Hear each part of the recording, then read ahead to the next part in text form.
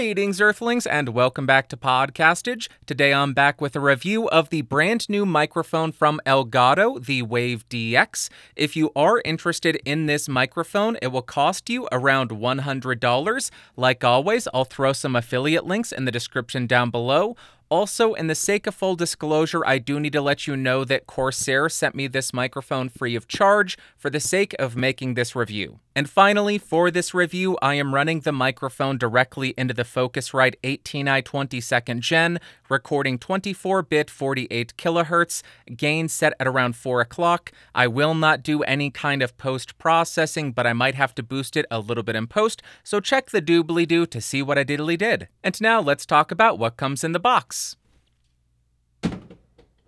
What a surprise, you are going to get the microphone with the arm already attached, a 5/8 to 3/8 inch microphone stand adapter. I also noticed that you can remove the 1/4 inch adapter from this, so you have a standard 5/8 to 3/8 inch adapter. And the reason they include that 1/4 inch adapter is the Elgato boom arm and their camera mounts, which I actually use, all use the 1/4 inch adapter, so that's why they include that. And you'll get a tiny bit of documentation. Then as far as the build quality, I have zero complaints about this thing. It has an all-metal body, and the grill is metal also and has no give to it. The arm is also made out of metal, while the knob to tighten down the arm is made out of plastic. You are also able to switch the side that the arm is on depending on what orientation you want the microphone to be in. On the rear of the mic, you will find the XLR port, and if it matters to you, this microphone is made in China. Next, as far as the specs, this microphone has a cardioid polar pattern, a frequency response of 50 Hz to 15 kHz, a sensitivity of around -52 dB, and an impedance of 600 ohms. Now I am spinning around the Wave DX to 90 degrees so you can hear the off-axis rejection and coloration. Continuing around to 180 degrees, here's the rear of the mic. Continuing around to the second 90-degree angle, here we are. And then rotating and ending at the front of the microphone. Now we are going to test the plosive rejection of this microphone. Please bring pizza pronto. Please bring pizza pronto. Please bring pizza pronto. Now I am right on top of the microphone to demonstrate the proximity effect, and here is how it's sounding. Now I'm about 3 inches off of the microphone with it pointed at the corner of my mouth, and here is how it's sounding. About 1 foot away from the Wave DX, about 2 feet away from the Wave DX, and about 4 feet away from the Elgato Wave DX. Now I am typing on a keyboard with Gateron blue switches to see how much of my voice versus how much of the keyboard it picks up. And for the gaming folk, now I am typing on the SAD W and the spacebar keys. Now here is how the microphone sounds and performs in a well-treated room. Hello, now I'm in a different room, and this room is completely untreated, and here is how this microphone performs in this environment. Now I want to demonstrate how well the microphone rejects shocks, so I will start by bumping on my desk to see how much of that noise it can reject. And then I will tap on the boom arm.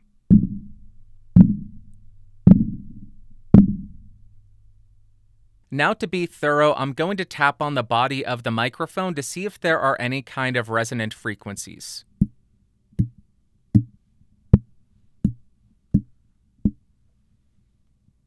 Now, like we always do, we're going to do a quick spoken word comparison between the microphone we're reviewing and a bunch of other microphones on the market so we can see how it stacks up against the competition and hear it in the context of the market. We'll start on the microphone we're reviewing. This is the Wave DX, 3 inches off, gain set at 4 o'clock, and here's how it sounds. First up, we are on the Behringer XM8500. This goes for about $25, 3 inches off, gain still set at 4 o'clock. Check the lower third, and let's do a lot more comparisons. Back again on the Wave DX, nothing has changed. This is your palette cleanser. Let's go to another one. Now I am on the Mackie EM89D, which goes for between $50 and $70. 3 inches off, gain still set at 4 o'clock, and here is how this sounds compared to the Elgato.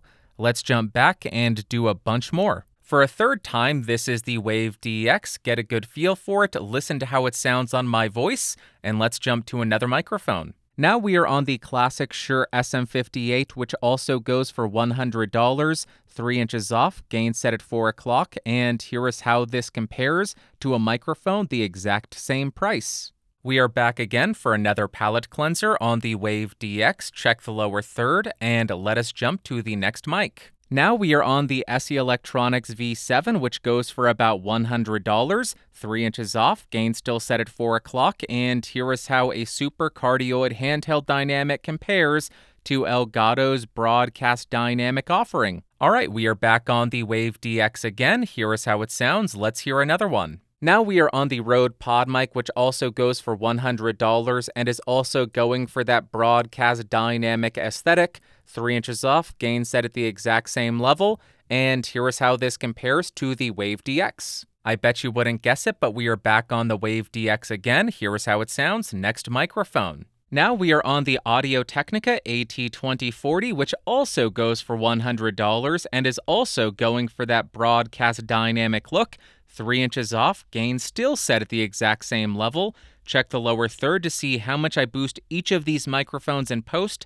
Let's go back to the Wave DX and do more comparisons. Here we go again. This is the Wave DX, same distance, same gain setting. Check the lower third to see how much I boost each of these mics in post.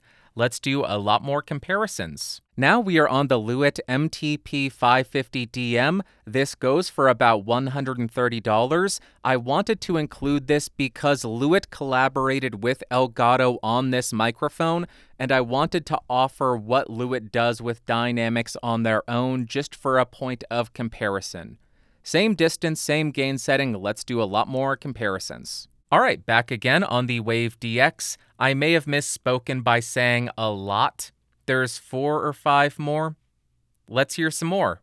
Now I am on the Shure MV7X, which goes for about $180, 3 inches off, gain still set at 4 o'clock, and here is how this compares to the Wave DX. Let's do some more comparisons. Okay, this is the Wave DX again, 3 inches off, gain still set at 4 o'clock. Let's jump to another one. Alright, here we go. I am now on the Rode Procaster, which goes for about $230, 3 inches off, gain set at 4 o'clock still, and here is how Rode's proper broadcast dynamic compares to the Elgato Wave DX.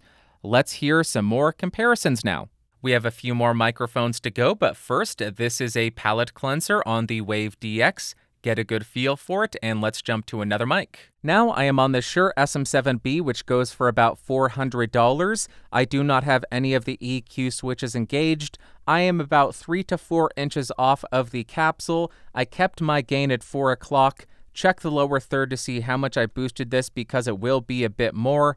And that is how the 7B sounds compared to the Elgato Wave DX. Alright, we have the penultimate microphone up next, but first, palette cleanser on the Wave DX. Here you go. Let's go to the next one. Now I am on the Electro Voice RE20, which goes for around $450. I do not have the high pass filter engaged. I am 3 inches off. My gain is still set at 4 o'clock. Make sure to check the lower third, and here's how this compares. 4.5 times the price of the Elgato. Let's go to the final comparison. And you all know what the final microphone is going to be, but like always, first we have a palette cleanser on the Wave DX. Let's jump to that final microphone. And the final microphone in this comparison is the Neumann U87AI. This goes for $3,700. It's a large diaphragm condenser. It is not a fair comparison. This is a control, cardioid polar pattern, no pad, no filter, gain set at 11 o'clock, 48 volts on. And here is how this compares to a microphone that's 37 times cheaper. Did I do that math right? That seems like a lot. 37 times cheaper. Yes. Let's go. That's ridiculous. Let's go to the music test.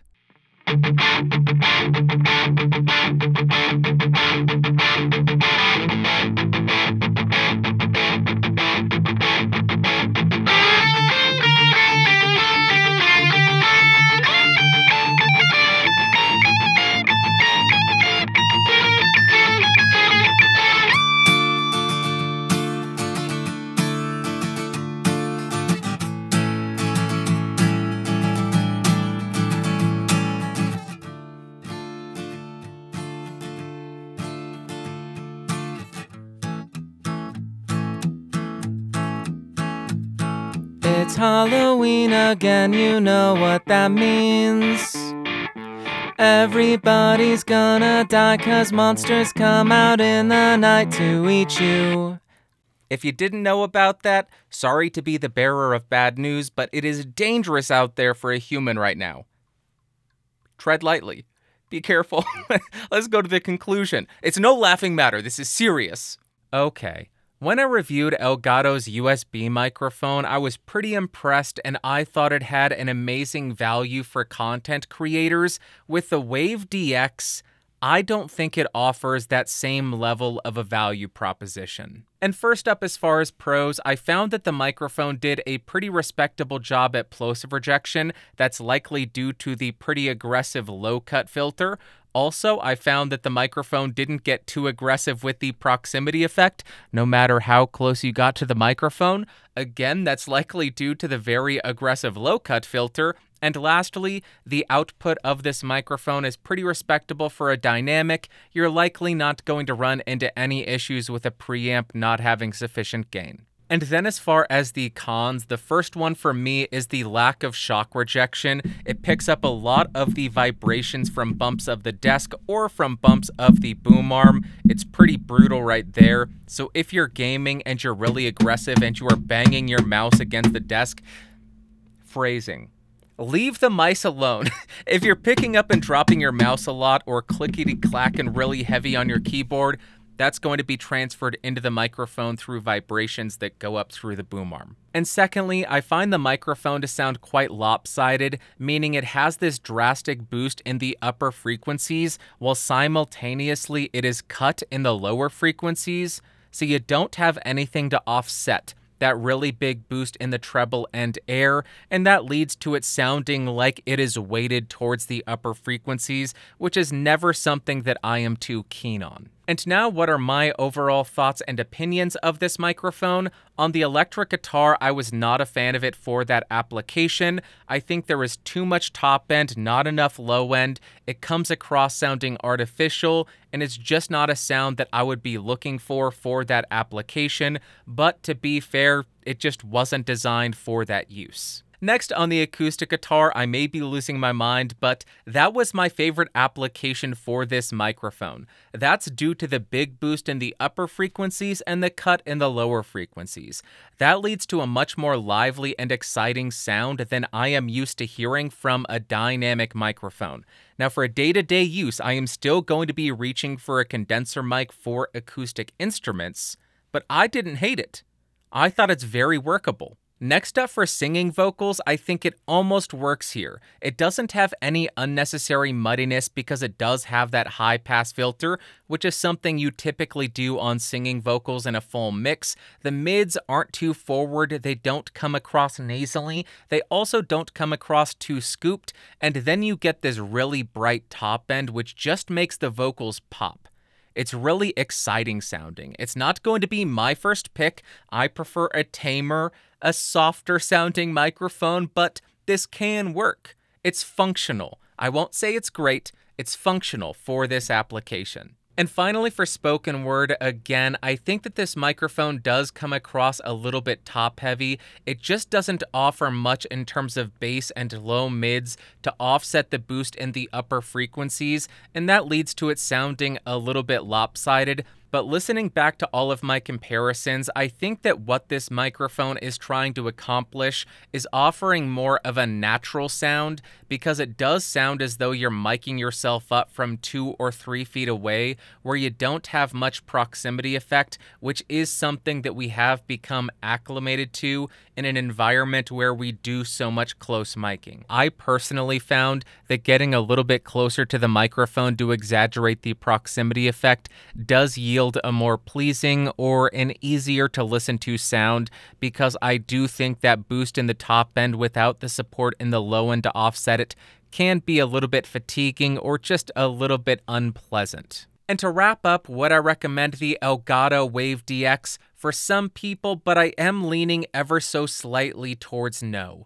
I do think the microphone is fairly comparable to the other broadcast style dynamics in this price point. Compared to the Rode Pod mic, it has a similar high pass filter, so you don't have as much support as much body, but the Rode Pod mic comes across a little bit more mid-forward and a little bit more nasally and a bit darker. The AT2040 just comes across a lot more mid-forward, but the Wave DX offers a much brighter sound while also controlling the low mids to avoid any kind of muddiness, but I do think it is too bright and it doesn't have enough support.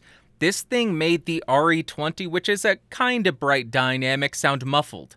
It made the U87AI, which is not the brightest condenser, but a condenser microphone, sound like we were talking through a blanket.